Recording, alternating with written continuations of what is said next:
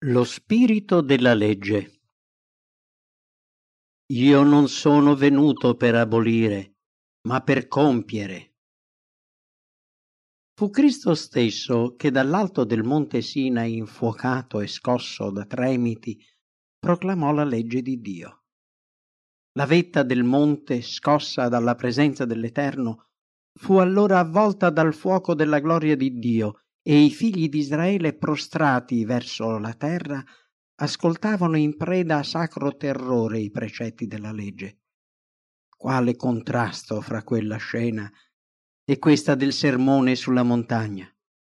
Sotto un cielo estivo, in un silenzio appena rotto dal cinguettio degli uccelli, Gesù espose con infinito amore i principi del suo regno, come applicazione spirituale della legge proclamata al Sinai. La legge fu promulgata al Sinai quando Israele, degradato dalla lunga schiavitù in Egitto, aveva bisogno di conoscere la potenza della maestà divina. Tuttavia l'Eterno si rivelò come un Dio d'amore. L'Eterno è venuto dal Sinai e s'è levato su loro da Seir. Ha fatto splendere la sua luce dal monte di Paran. È giunto dal mezzo delle sante miriadi. Dalla sua destra usciva per essi il fuoco della legge. Certo, l'Eterno ama i popoli, ma i suoi santi son tutti agli ordini suoi. Ed essi si tennero ai tuoi piedi e raccolsero le tue parole. Il Dio manifestò a Mosè la sua gloria in queste magnifiche parole, retaggio prezioso e indimenticabile di tutti i tempi. L'Eterno, l'Iddio misericordioso e pietoso, lento all'ira, ricco in benignità e fedeltà, che conserva la sua benignità fino alla 1000ª generazione, che perdona l'iniquità, la trasgressione e il peccato. La legge del Sinai era l'espressione del principio d'amore e rivelava alla terra la legge del cielo. Essa fu affidata ad un mediatore per la potenza del quale gli uomini avrebbero potuto conformarsi ai suoi principi. Dio ne indicò al suo popolo lo scopo con queste parole: voi mi sarete degli uomini santi.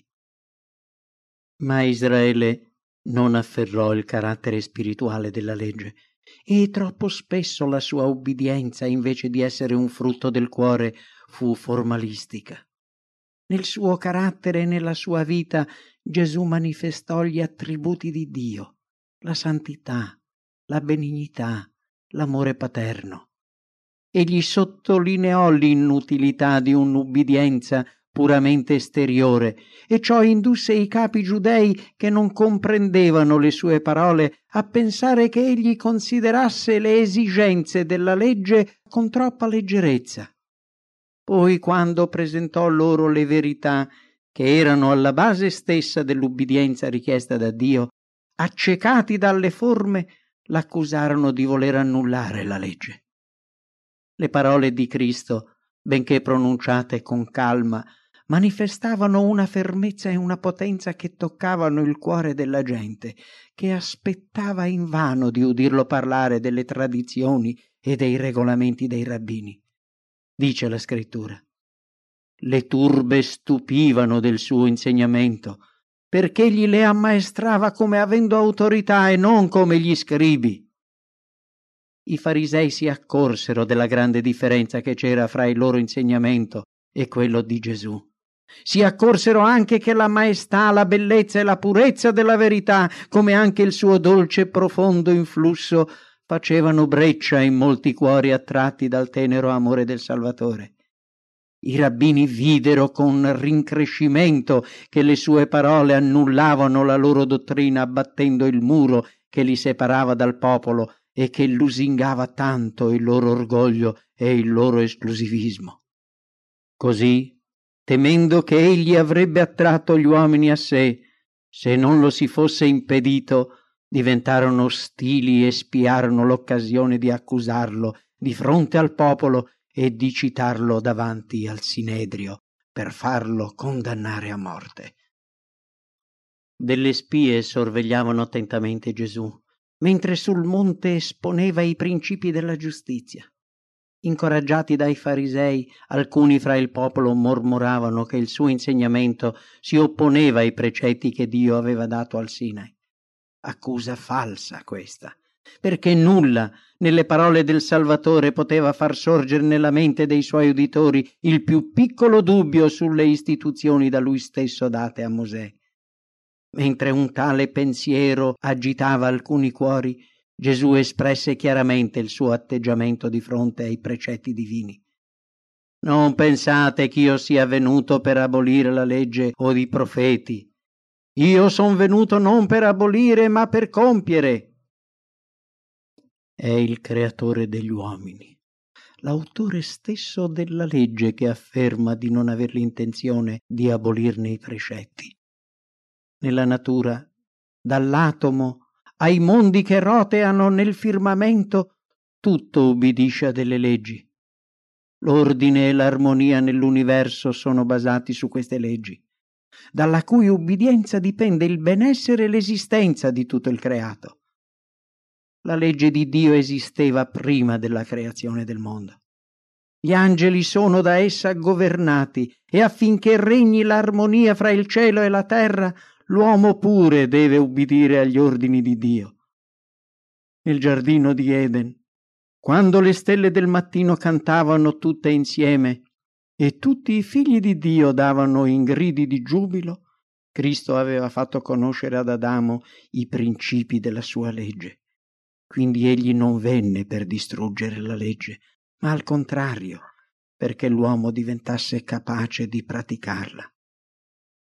Il discepolo prediletto, che ascoltò le parole di Gesù sulla montagna, molto tempo dopo, spinto dallo Spirito Santo, scrisse che la legge deve essere osservata eternamente. Chi fa il peccato commette una violazione della legge, e il peccato è la violazione della legge. E aggiunge che la legge di cui parla è un comandamento vecchio, il quale esisteva prima della creazione e che venne ripetuto più tardi al Sinai. Parlando di tale legge, Gesù dichiara: Io son venuto non per abolire, ma per compiere. Il verbo compiere qui usato ha lo stesso significato che nelle parole dette da Gesù a Giovanni Battista: conviene che noi adempiamo così ogni giustizia, cioè conviene conformarsi alle esigenze della legge dando un esempio di completa sottomissione alla volontà di Dio. La sua missione consisteva nel rendere la sua legge grande e magnifica, cioè nell'indicarne la natura spirituale, rivelare la profondità del comandamento e confermare l'eterno obbligo dell'uomo nei confronti dei suoi precetti. La divina bellezza del carattere di Gesù riflette quella del Padre e lo splendore della sua gloria. Gli uomini che si sono distinti per la loro dolcezza, la loro bontà o la loro grandezza d'animo non sono che una debolissima immagine del Redentore, di cui Salomone, ispirato dallo Spirito, disse: si distingue fra 10.000. Tutta la sua persona è un incanto, e di cui Davide in visione dichiarò profeticamente: tu sei bello, più bello di tutti i figliuoli degli uomini. Gesù, lo splendore della gloria del Padre, fu durante il suo pellegrinaggio d'amore su questa terra un'illustrazione vivente del carattere della legge di Dio. Egli manifestò nella sua vita l'amore e i principi divini che sono alla base delle leggi della giustizia eterna. Io vi dico in verità che finché non siano passati il cielo e la terra, neppure uno iota o un apice della legge passerà che tutto non sia adempiuto. Gesù, osservando la legge, ne ha messo in risalto la sua immutabilità e ha mostrato che con la sua grazia i figli e le figlie di Adamo possono comunque praticarla. Sul monte dichiarò che neppure la più piccola lettera sarà annullata prima che tutto non sia compiuto. compiuto tutto quello che riguarda la stirpe umana, tutto quello che concerne il piano della redenzione. Egli non insegna che la legge deve essere abrogata, ma fissando lo sguardo al punto più remoto dell'orizzonte umano, ci assicura che fin laggiù la legge conserverà la sua autorità, affinché nessuno sia indotto a pensare che egli intenda abolirne i precetti. Per tutto il tempo in cui il cielo e la terra dureranno, sussisteranno ugualmente i principi della legge di Dio. La sua giustizia, come le montagne di Dio, sarà sorgente inesauribile di benedizione che ristorerà la terra. Essendo la legge di Dio perfetta e immutabile, i peccatori non possono con le loro sole forze soddisfarne le esigenze. Per questa ragione il Figlio di Dio è venuto su questa terra. Il suo compito era di accordare gli uomini con la legge di Dio e di farli partecipi della natura divina. Quando, accettando Cristo come nostro Salvatore, rinunciamo al peccato, esaltiamo la legge di Dio. L'Apostolo Paolo domanda: annulliamo noi dunque la legge mediante la fede? Così non sia, anzi, stabiliamo la legge. Questa è la promessa della nuova alleanza. Io metterò le mie leggi nei loro cuori e le scriverò nelle loro menti. Mentre i simboli che rappresentano Gesù come l'agnello di Dio che toglie il peccato del mondo dovevano cessare alla sua morte, i principi di giustizia contenuti nel Decalogo sono immutabili come il trono eterno di Dio. Non un comandamento è stato annullato, non uno iota o un apice della legge è stato cambiato. I principi riconosciuti nell'Eden come grande legge della vita permarranno immutati fin nel paradiso restaurato. Quando l'Eden sarà ristabilito su questa terra, tutti gli esseri che vivono sotto il sole ubbidiranno alla legge divina dell'amore. In perpetuo, o eterno, la tua parola è stabile nei cieli. Le opere delle tue mani sono verità e giustizia. Tutti i suoi precetti sono fermi, stabili in eterno, fatti con verità e con dirittura. Da lungo tempo so dalle sue testimonianze che tu le hai stabilite in eterno. Chi dunque avrà violato uno di questi minimi comandamenti e avrà così insegnato agli uomini sarà chiamato minimo nel regno dei cieli. Questa dichiarazione ci ricorda che il minimo non entrerà nel regno dei cieli. Colui che infrange volontariamente un comandamento non ne osserva nessuno, né in spirito né in verità, poiché chiunque avrà osservata tutta la legge e avrà fallito in un sol punto si rende colpevole su tutti i punti. Non la disubbidienza in sé costituisce peccato, ma il fatto di allontanarsi, benché di poco, dalla volontà di Dio. Quest'atto, se prova che c'è ancora comunione fra l'anima e il peccato, rivela che il cuore è diviso nel suo servizio. È un virtuale rinnegamento di Dio e una ribellione contro le leggi del suo governo. Se gli uomini potessero liberamente affrancarsi dagli ordini di Dio e tracciarsi la loro propria linea di condotta, vi sarebbero tante regole quante sono le persone, e il governo sarebbe tolto dalle mani di Dio. I capricci degli uomini occuperebbero il posto supremo e la sovrana e santa volontà di Dio, come anche il suo disegno d'amore nei confronti delle sue creature, sarebbero disonorati e disprezzati. Tutte le volte in cui gli uomini vogliono seguire i loro propri disegni, si oppongono a Dio. Per tali creature non vi sarà un posto nel regno dei cieli, perché sono in guerra coi principi stessi del cielo. Disprezzando la volontà divina, si pongono al fianco di Satana, nemico di Dio e dell'uomo. Non per una parola, né per molte, ma per ogni parola che è uscita dalla bocca di Dio, l'uomo vivrà. Noi non possiamo trascurare una sola parola, per quanto insignificante ci possa sembrare, e sentirci al sicuro. Non c'è nessun comandamento che non sia per il bene e la felicità dell'uomo in questa vita e in quella futura. L'ubbidienza alla legge di Dio è come una diga che protegge l'uomo contro il male. Colui che in qualche punto rompe questa divina barriera distrugge la protezione che lo circonda e apre una via di accesso al nemico delle anime. Disprezzando su un punto la volontà di Dio, i nostri progenitori hanno introdotto nel mondo il male che lo strazia. Così ogni persona che segue lo stesso esempio avrà l'identico risultato. L'amore di Dio è alla base di ogni precetto della sua legge e chi ne trasgredisce anche uno solo lavora per la propria infelicità e per la propria rovina. Poiché io vi dico che se la vostra giustizia non supera quella degli scribi e dei farisei, voi non entrerete punto nel regno dei cieli. Non soltanto Gesù, ma i discepoli stessi erano considerati dei peccatori dagli scribi e dai farisei, perché non rispettavano i riti e le pratiche rabbiniche. Spesso i discepoli erano stati ripresi e accusati da coloro che essi avevano l'abitudine di riverire come maestri religiosi. Gesù svelò la falsità delle loro critiche, dichiarando che la giustizia alla quale i farisei davano tanta importanza non aveva alcun valore. Il popolo di Israele pretendeva d'essere la nazione particolare e fedele alla quale Dio aveva accordato i suoi favori speciali, mentre alla loro religione mancava l'essenziale, la fede che salva.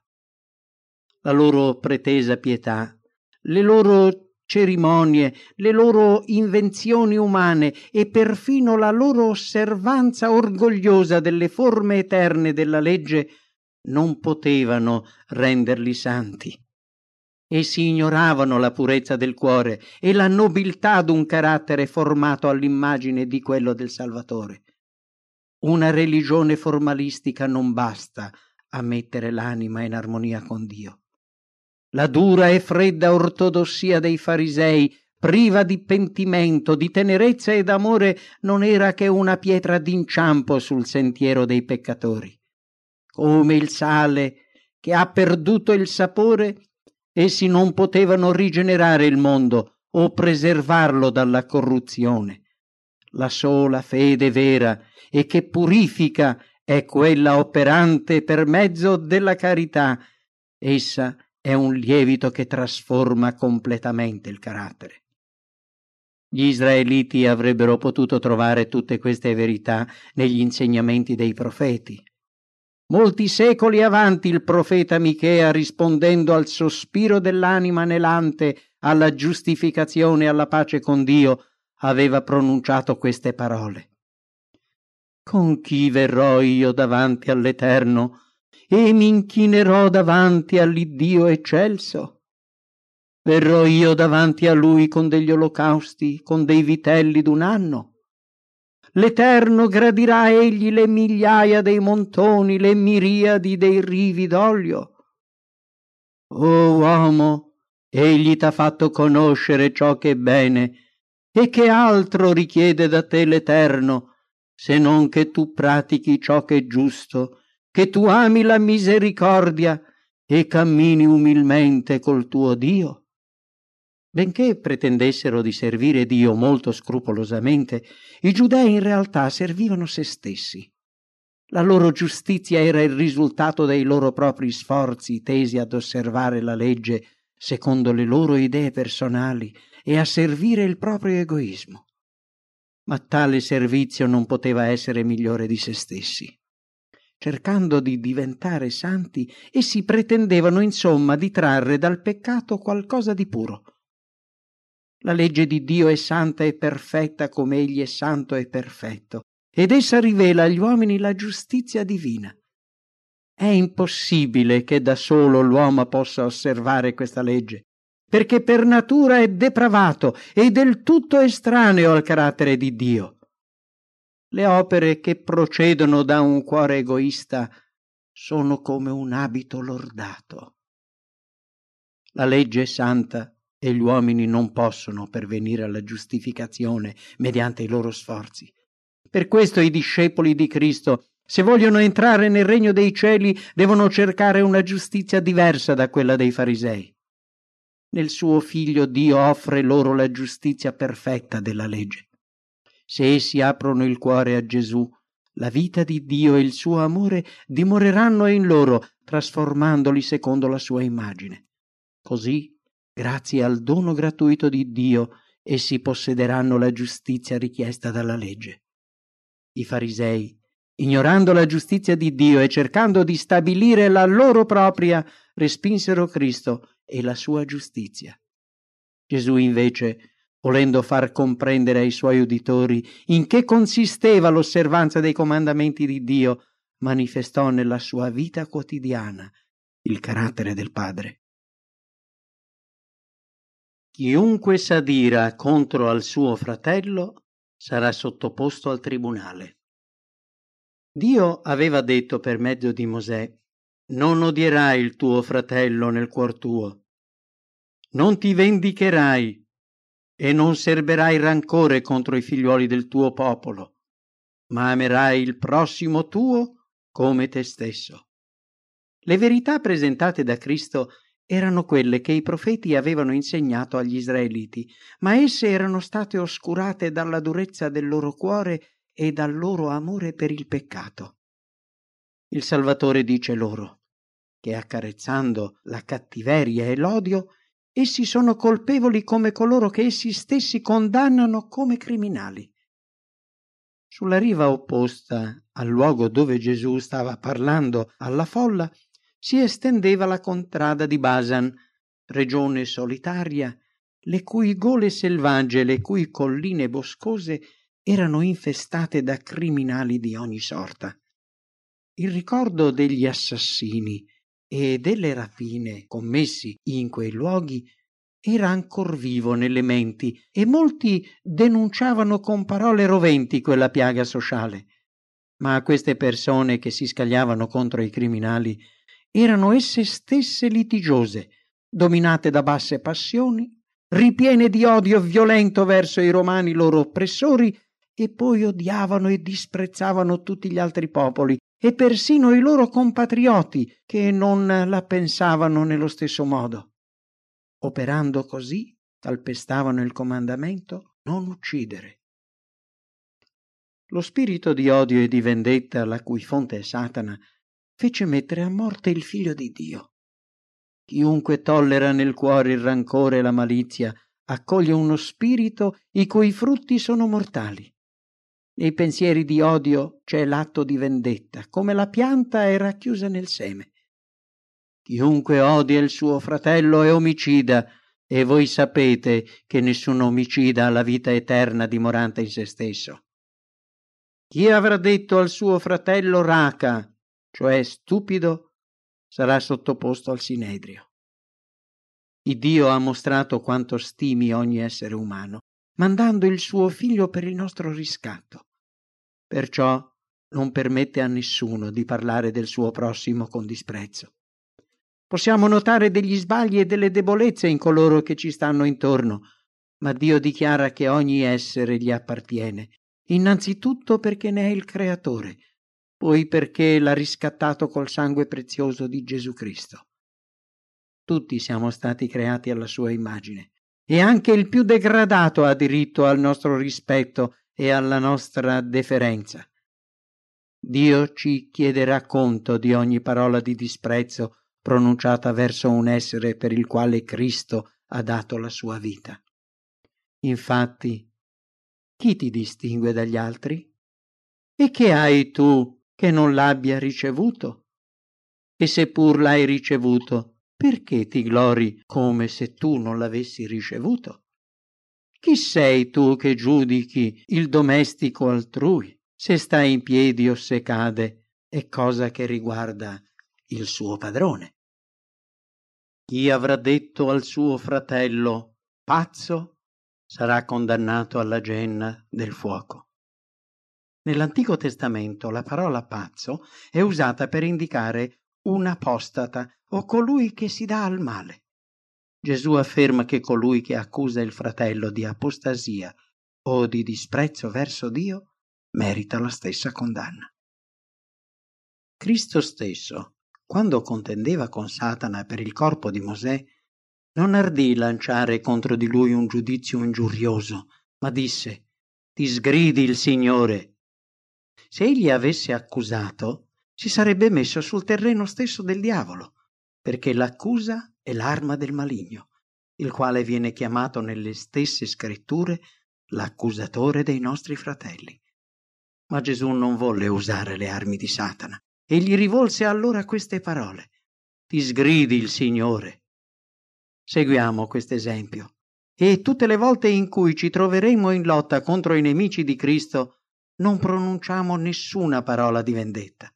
Il messaggero di Dio non deve servirsi di termini che la stessa Maestà del cielo ha rifiutato di adoperare contro Satana. Il giudizio e la condanna appartengono a Dio. Vai prima a riconciliarti col tuo fratello. L'amore di Cristo è qualcosa di più che una semplice negazione. È un principio attivo e positivo, una sorgente vivificante e apportatrice di benedizioni agli altri. Quando l'amore di Cristo dimora in noi, non solo non può esservi nel cuore rancore verso il prossimo, ma si cerca allora con tutti i nostri mezzi di manifestare interessamento e affetto per gli altri. Gesù dice: «Se dunque tu stai per offrire la tua offerta sull'altare e quivi ti ricordi che il tuo fratello ha qualcosa contro di te, lascia quivi la tua offerta dinanzi all'altare e vai prima a riconciliarti col tuo fratello e poi vieni ad offrir la tua offerta».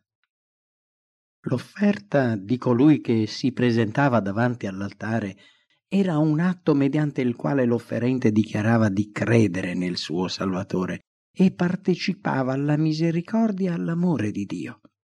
Ma all'esprimere la propria fede in un amore divino che perdona, mentre si conserva in sé uno spirito duro e implacabile, è un controsenso. Quando chi professa di onorare Dio offende il fratello, egli mostra a quel suo fratello il carattere di Dio sotto una falsa luce. Affinché si ristabilisca l'armonia fra Dio e il peccatore, è necessario che l'uomo confessi e riconosca i suoi torti. Anche se il nostro fratello è più colpevole di noi, questo non diminuisce per nulla la nostra responsabilità. Se nel presentarci davanti a Dio ci ricordiamo che qualcuno ha qualcosa contro di noi, interrompiamo la nostra preghiera e il nostro rendimento di grazie e andiamo dal fratello col quale siamo in disaccordo, confessiamogli poi umilmente il nostro sbaglio e domandiamogli di scusarci. Se in qualunque maniera abbiamo frodato qualcuno, facciamone riparazione restituendo ciò che non ci appartiene. Se poi senza volerlo abbiamo reso una falsa testimonianza, se abbiamo ripetuto inesattamente le parole di qualcuno e in un modo qualunque abbiamo pregiudicato il suo credito, andiamo dalla persona offesa e ritrattiamo le nostre dichiarazioni ingiuriose. Quanti mali potrebbero essere evitati se dinanzi a dei contrasti sorti tra fratelli gli interessati ne parlassero fra loro con uno spirito d'amore cristiano, invece di diffonderli a destra e a sinistra. E quante di queste radici di rancore, che purtroppo separano tanti fratelli, verrebbero sradicate e distrutte se i discepoli di Cristo vivessero più uniti, se essi praticassero l'amore del loro Maestro. Chiunque guarda una donna per appetirla ha già commesso adulterio con lei nel suo cuore. L'occupazione romana in Palestina vi aveva condotto delle truppe i cui costumi immorali rappresentavano uno scandalo continuo per i giudei, che consideravano tali fatti con orrore e ai quali opponevano la propria moralità. A Capernaum, ufficiali romani andavano in giro per la città in compagnia di donne di facili costumi, e spesso la quiete del lago era interrotta dalle grida dei romani in baldoria che su lussuose barche di piacere attraversavano il lago. Il popolo sperava che Gesù riprendesse severamente quegli stranieri, e quale invece non fu lo stupore degli uditori quando dalle labbra di Gesù uscirono parole che rivelarono i sentimenti dei loro propri cuori. Quando il pensiero di cupidigia, per quanto segreto esso sia, è amato e accarezzato, dice Gesù, ciò mostra che il peccato regna ancora nel cuore e che l'anima è ancora schiava dell'iniquità. Chi prende piacere nel guardare delle scene impure, chi indulge sui pensieri cattivi e sugli sguardi sensuali, può osservare nel peccato consumato con le sue conseguenze di vergogna e di dolore cocente la vera natura del male che gli ha nascosto nell'intimo del suo animo. La tentazione non è il peccato, ma essa rivela soltanto il male che era nel fondo dell'anima allo stato latente. L'uomo è come sono i pensieri del suo cuore, ed è da questo cuore che procedono le sorgenti della vita. E se la tua man destra ti fa cadere in peccato, mozzala e gettala via da te. Per impedire che la malattia si estenda a tutto il corpo e metta in pericolo la sua stessa vita, un uomo acconsentirebbe a sacrificare la sua mano destra. A maggior ragione dovrebbe essere disposto a rinunciare a quanto mette in pericolo la vita eterna. Il compito dell'Evangelo è di riscattare le anime che Satana ha degradato e ridotto in servitù e di condurle alla libertà gloriosa dei figli di Dio. Il disegno divino non consiste soltanto nel liberarci dalla sofferenza, che è la conseguenza inevitabile del peccato, ma di salvarci dal peccato stesso. L'anima corrotta e degradata deve essere purificata e trasformata dalla grazia di Dio affinché diventi conforme all'immagine del suo figliuolo. Le cose che occhio non ha vedute e che orecchio non ha udite e che non son salite in cuor d'uomo son quelle che Dio ha preparato per coloro che lo amano. Soltanto l'eternità ci farà riconoscere il glorioso destino dell'uomo rigenerato all'immagine di Dio. Per conseguire un ideale così elevato bisogna sacrificare tutto quello che può essere per l'anima un'occasione di caduta. Per mezzo della volontà il peccato conserva su di noi il suo dominio, ma questa nostra anima deve essere ceduta a Dio. Questa dolorosa rinuncia Gesù la rappresenta con il taglio della mano e con la perdita dell'occhio. Spesso ci pare che il compiere una tale cosa ci mutilerà per tutta la vita, ma anche se così fosse, è meglio, dice Gesù, amputare l'io, mutilarlo, diminuirlo per entrare nella vita. Quello che noi consideriamo un disastro ci apre invece l'ingresso alla felicità eterna. Dio è la sorgente della vita e tale vita possiamo ottenerla soltanto se siamo in sua comunione. Separati da Lui possiamo esistere per un momento, ma non possiamo dire di possedere la vita. Solo quando abbandoniamo a Dio la nostra volontà, Egli ci comunica la sua vita. Gesù ci dice che soltanto rinunciando a noi stessi potremo vivere quella vita che ci permetterà di vincere i peccati segreti che abbiamo citato. Forse vi sarà possibile serrarli nel fondo del cuore e nasconderli ai vostri simili, ma come fareste quando vi presenterete di fronte a Dio? Se amate voi stessi fino a rifiutare di sottomettere la vostra volontà a Dio, scegliete la morte. Per il peccato, ovunque esso si trovi, Dio è un fuoco consumante, e se non lo abbandonerete, la presenza di Dio vi consumerà tutti e due nello stesso tempo. Il dono di sé a Dio è un sacrificio, ma ciò significa cambiare ciò che è vile con ciò che è nobile, quello che è terrestre con quello che è spirituale, quello che è effimero con quello che è eterno. Dio non intende annullare la nostra volontà, perché è esercitandola che possiamo compiere quello che Egli desidera da noi. Ma noi dobbiamo presentargliela, questa nostra volontà, affinché Egli ce la renda purificata, rigenerata e così strettamente unita alla sua, che Egli possa donarci le forze vive del suo amore divino. Per quanto amara e dolorosa possa sembrare questa sottomissione, essa è per l'util nostro.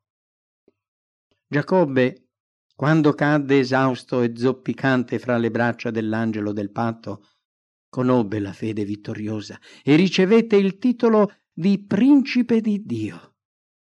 Fu dopo che l'angelo gli ebbe toccato la connessura dell'anca che gli uomini armati di Esaù si rappacificarono di fronte a quell'uomo zoppo e che lo stesso orgoglioso faraone gli si inchinò davanti per ricevere la benedizione.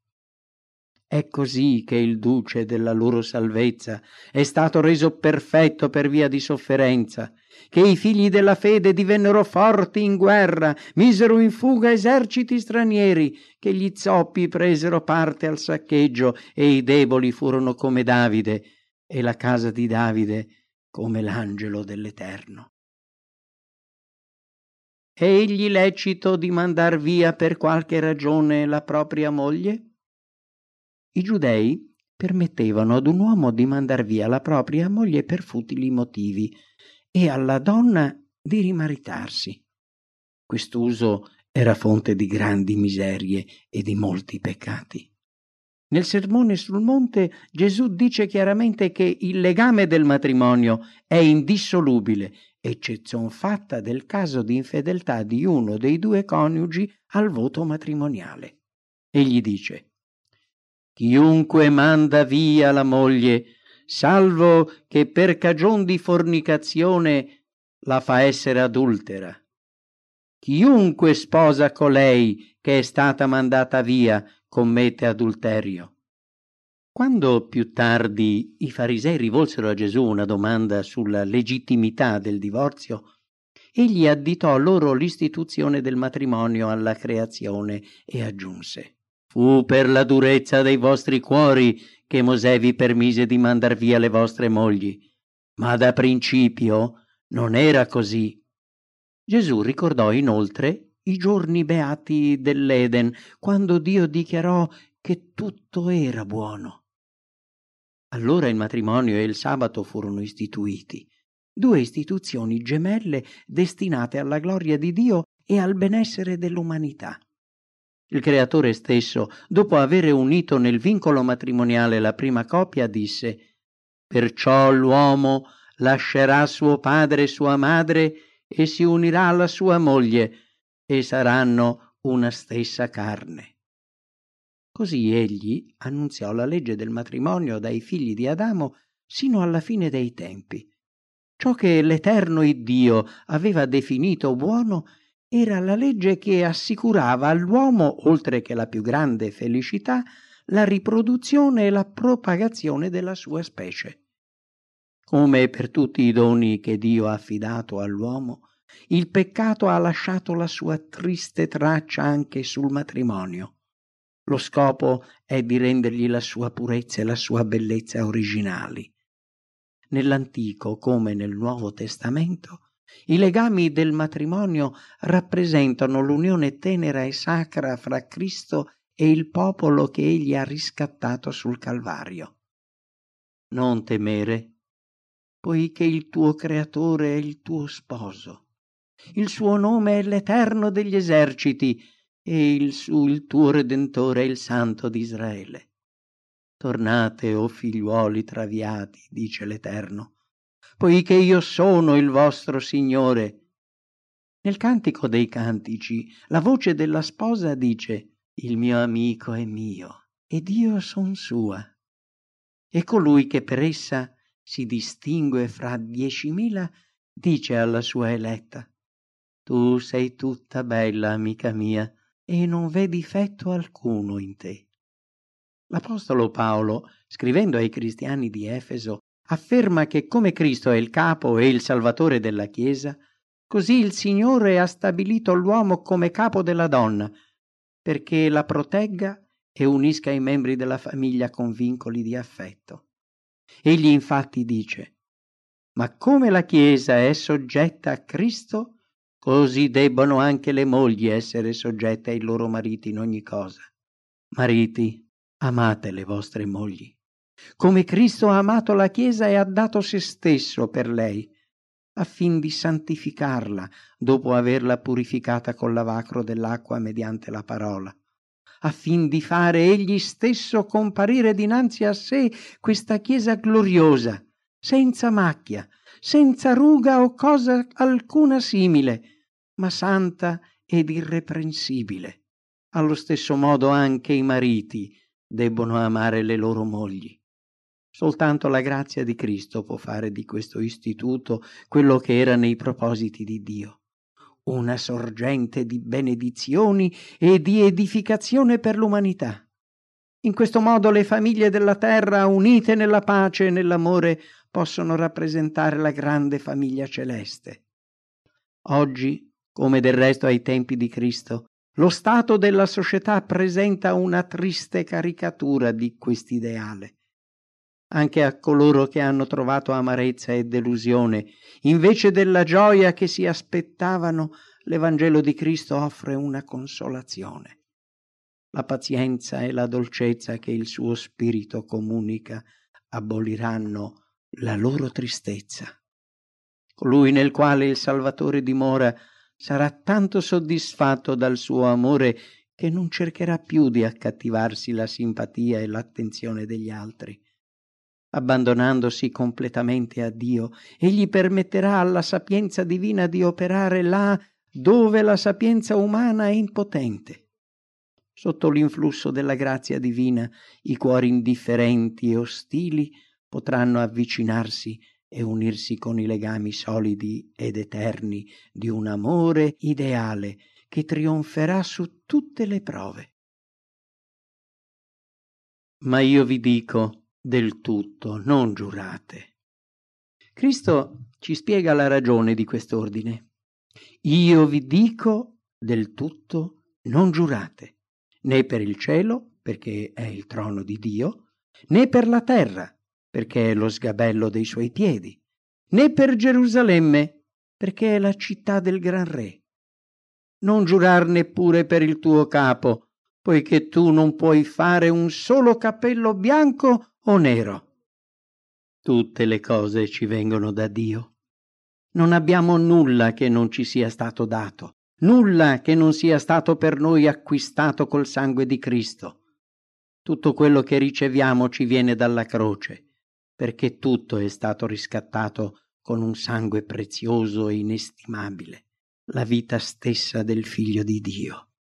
Non c'è nessuna cosa per cui possiamo giurare vantandone il diritto di proprietà, e né possiamo presentare qualcosa che ci appartenga realmente, garantendolo con la nostra parola. I giudei sapevano che il terzo comandamento proibisce di profanare il nome di Dio, tuttavia si permettevano di usarlo nei giuramenti e giuravano molto facilmente. Benché Mosè avesse proibito lo spergiuro, trovavano 1000 modi per sottrarsi all'obbligo della loro promessa e non temevano né di bestemmiare né di spergiurare quando riuscivano a trovare nella legge qualche cavillo. Ma Gesù condannò il loro modo di procedere, dichiarando che i loro giuramenti erano una trasgressione della legge di Dio. Il Salvatore non volle con questo proibire il giuramento giudiziario nel quale Dio è invocato solennemente come testimone per sanzionare che ciò che si è detto è verità. Egli stesso, portato davanti al Sinedrio, non rifiutò di prestar giuramento. Il sommo sacerdote gli disse: «Ti scongiuro per l'Iddio vivente a dirci se tu sei il Cristo, il figliuol di Dio». Gesù gli rispose: tu l'hai detto. Se quando pronunciò il sermone sul monte Gesù avesse condannato il giuramento nel tribunale, avrebbe ripreso in quest'occasione il sommo sacerdote e avrebbe così, per il bene dei discepoli, confermato il suo insegnamento. Molti, nonostante lo Spirito Santo abbia loro mostrato e sappiano quanto sia terribile mentire al proprio Creatore, ingannano i loro simili senza alcun timore. Chi giura sa che non è soltanto davanti agli uomini, ma è dinanzi a Dio che egli parla. Per cui se rende una falsa testimonianza lo fa in presenza di colui che legge i cuori e conosce la verità. Il ricordo del terribile castigo che colpì coloro che si resero colpevoli di un simile peccato eserciterà su di lui un'azione salutare. Se c'è qualcuno che può proprio giurare, costui è il cristiano. Egli vive continuamente alla presenza di Dio e sa che i suoi pensieri sono come un libro aperto davanti a colui al quale dobbiamo rendere conto. Quando il cristiano è chiamato a giurare, è naturale che gli chiami come testimone Dio, il quale sa che le sue dichiarazioni sono vere. Gesù presenta un principio destinato a rendere inutili i giuramenti. Egli insegna che le nostre parole devono essere veraci. Ma sia il vostro parlare sì, sì, no, no, perché il di più vien dal maligno. Questo monito condanna le frasi senza senso e quei giuramenti che rasentano la bestemmia. Condanna pure le adulazioni, i travisamenti della verità, le esagerazioni, le contraffazioni commerciali nella società come nel mondo degli affari. Chi cerca di apparire quello che non è e le cui parole non sono l'esatta espressione dei suoi sentimenti non è veritiero. Se questi insegnamenti di Gesù venissero praticati, essi sarebbero un freno alle critiche e ai sospetti malevoli.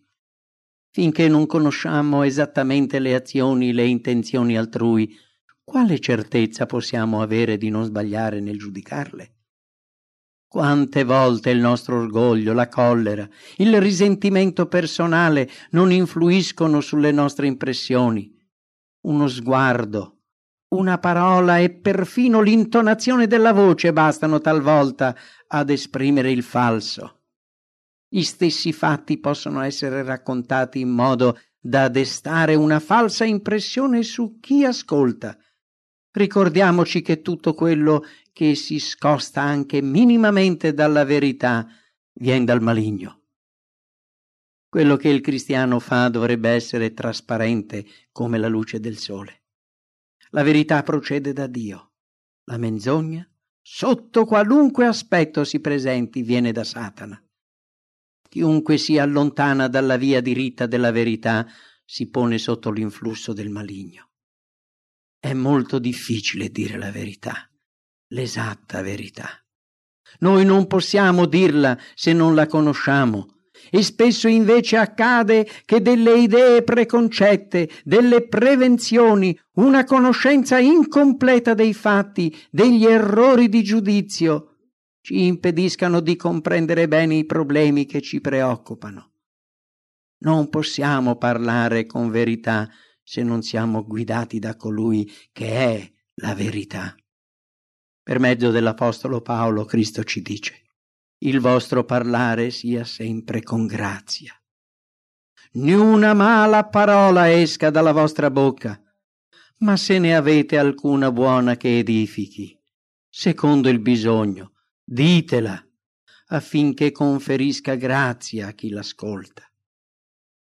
Alla luce di queste dichiarazioni della Santa Scrittura, si capisce come le parole pronunciate da Gesù sul monte condannino gli scherni, le frivolezze e le conversazioni profane.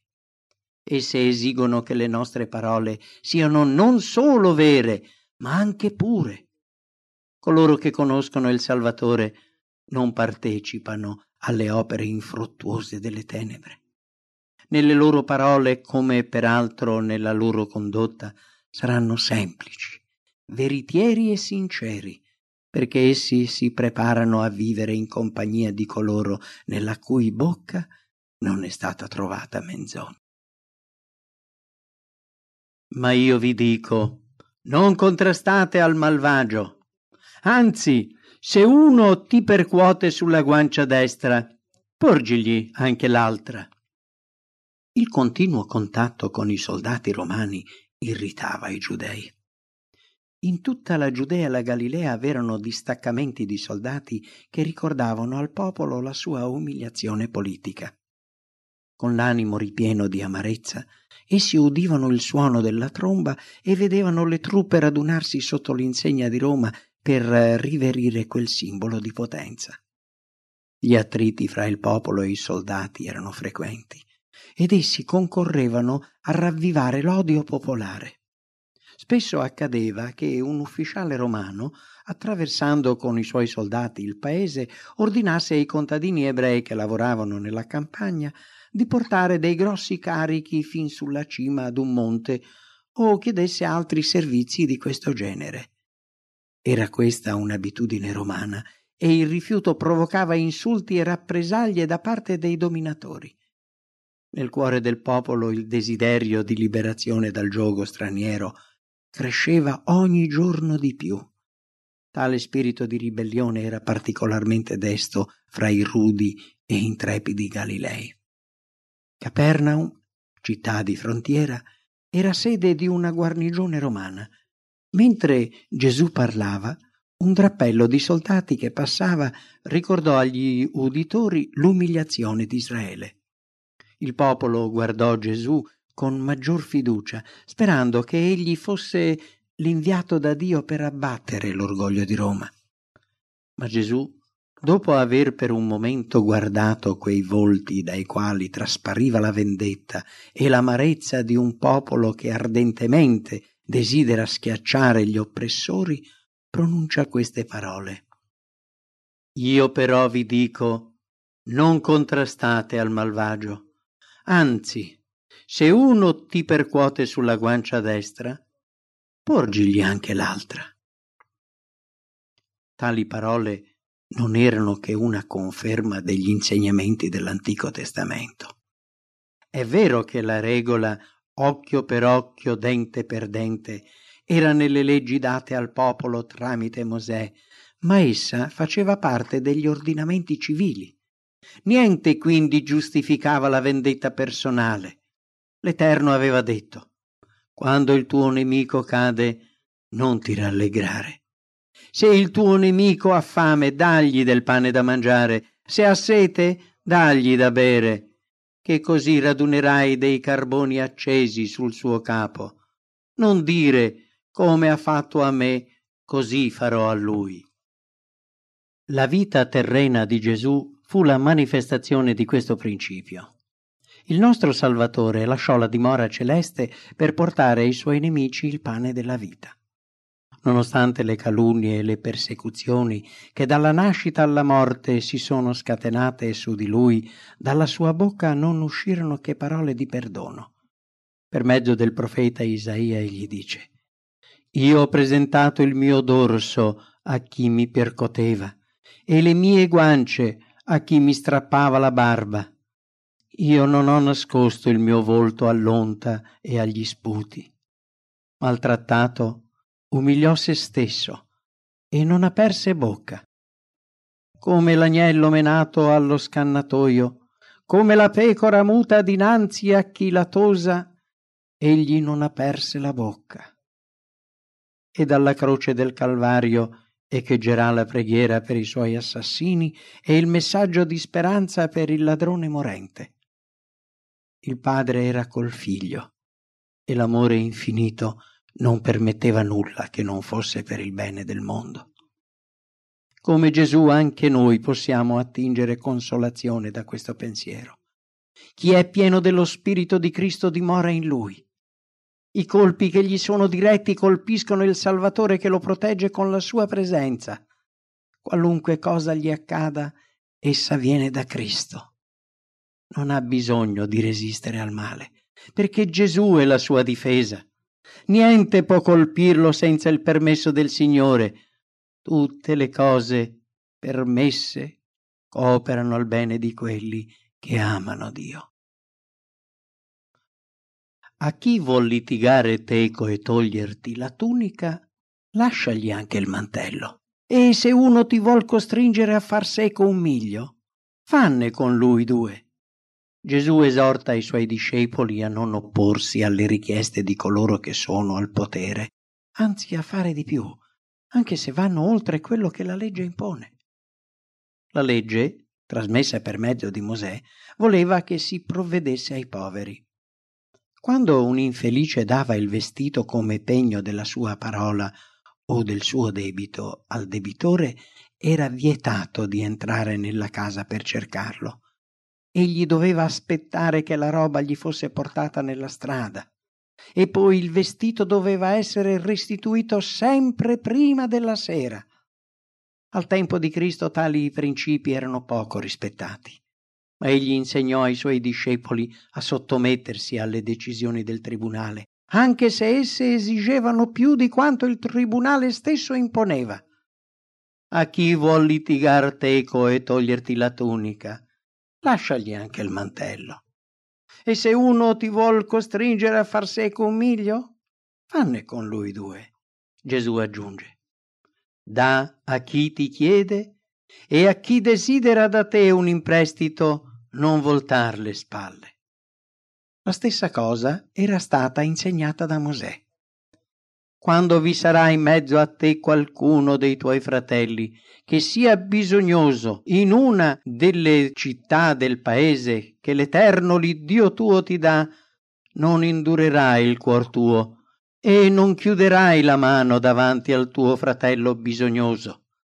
Anzi, gli aprirai largamente la mano e gli presterai quanto gli abbisognerà per la necessità nella quale si trova. Gesù non dice di dare ciecamente a tutti quelli che ci chiedono aiuto, ma di prestare quanto gli abbisognerà per la necessità nella quale si trova. Soccorso questo che deve intendersi più come dono che come prestito, perché egli stesso aggiunge: prestate senza sperarne alcunché. Amate i vostri nemici.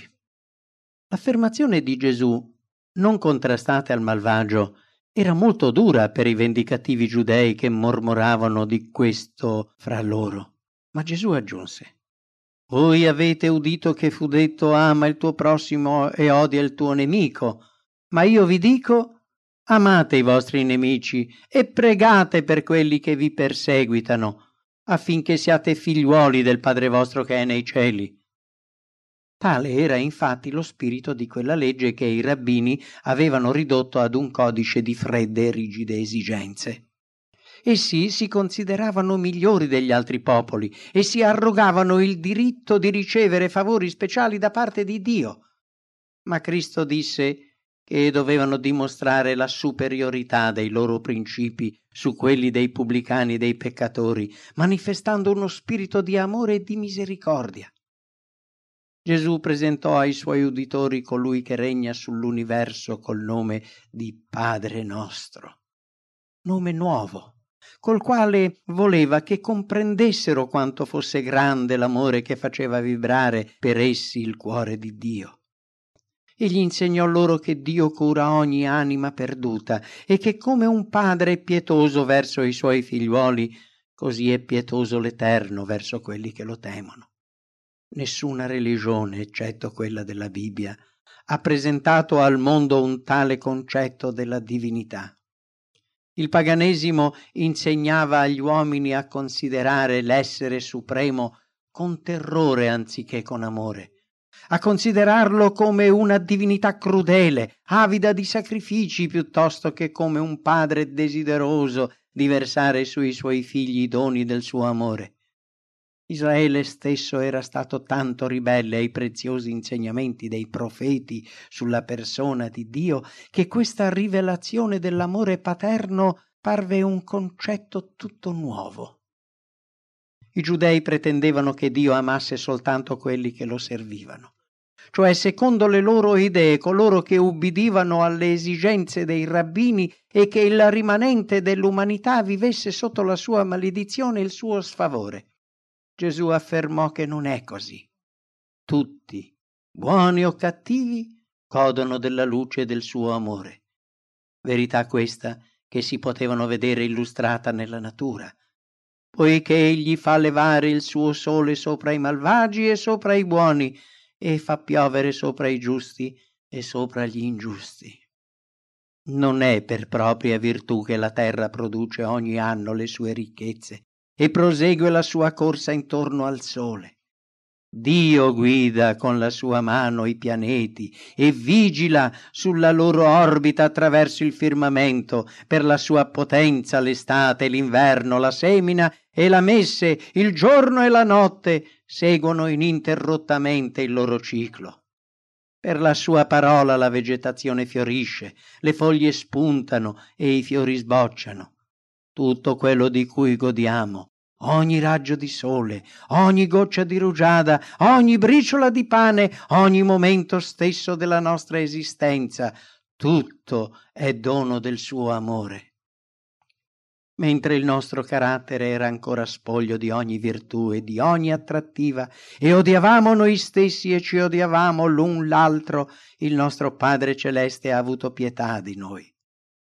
Quando la benignità di Dio nostro Salvatore e il suo amore verso gli uomini sono stati manifestati, egli ci ha salvato non per opere giuste che noi avessimo fatte, ma secondo la sua misericordia. Se accettiamo il suo amore, esso ci renderà amabili e cortesi, e non soltanto verso quelli che amiamo, ma anche verso gli uomini più colpevoli, più viziosi, più degradati. I figli di Dio sono quelli che partecipano alla sua natura. Non è la classe sociale, né la nascita, né la razza, né il privilegio religioso che prova che un uomo appartiene alla famiglia di Dio.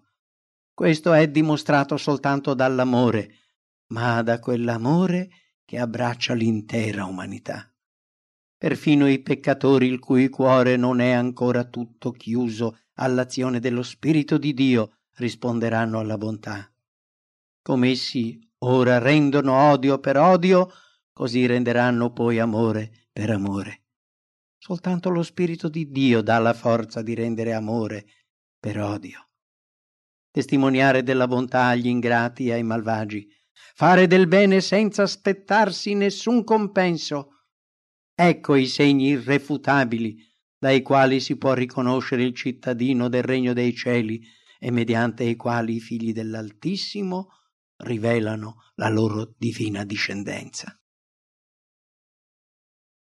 Voi dunque siate perfetti, come è perfetto il Padre vostro celeste. La parola dunque indica la conclusione di quello che precede. Gesù, dopo aver parlato ai suoi uditori della misericordia e dell'amore infiniti di Dio, li esorta ad essere perfetti, perché il vostro Padre Celeste è benigno verso gli ingrati e i malvagi.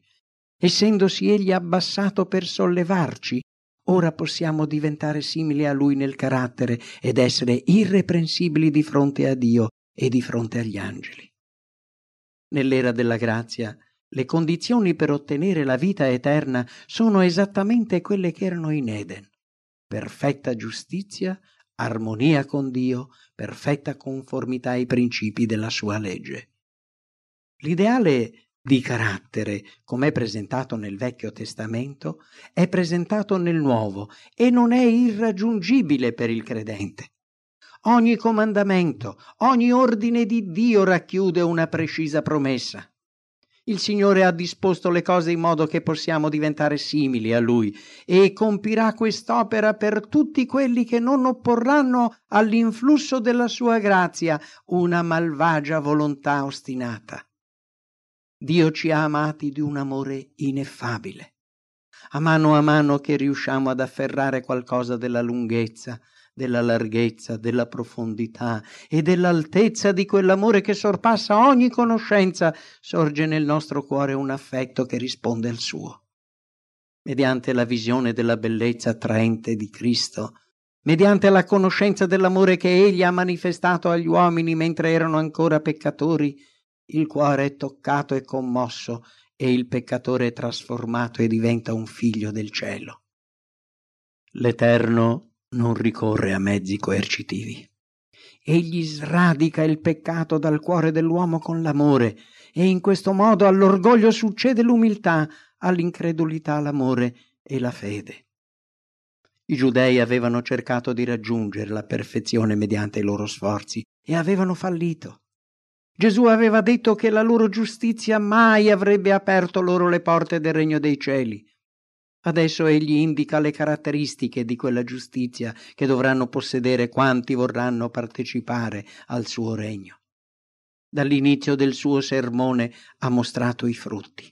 Adesso ne indica la sorgente e la natura. Essere perfetti come Dio è perfetto.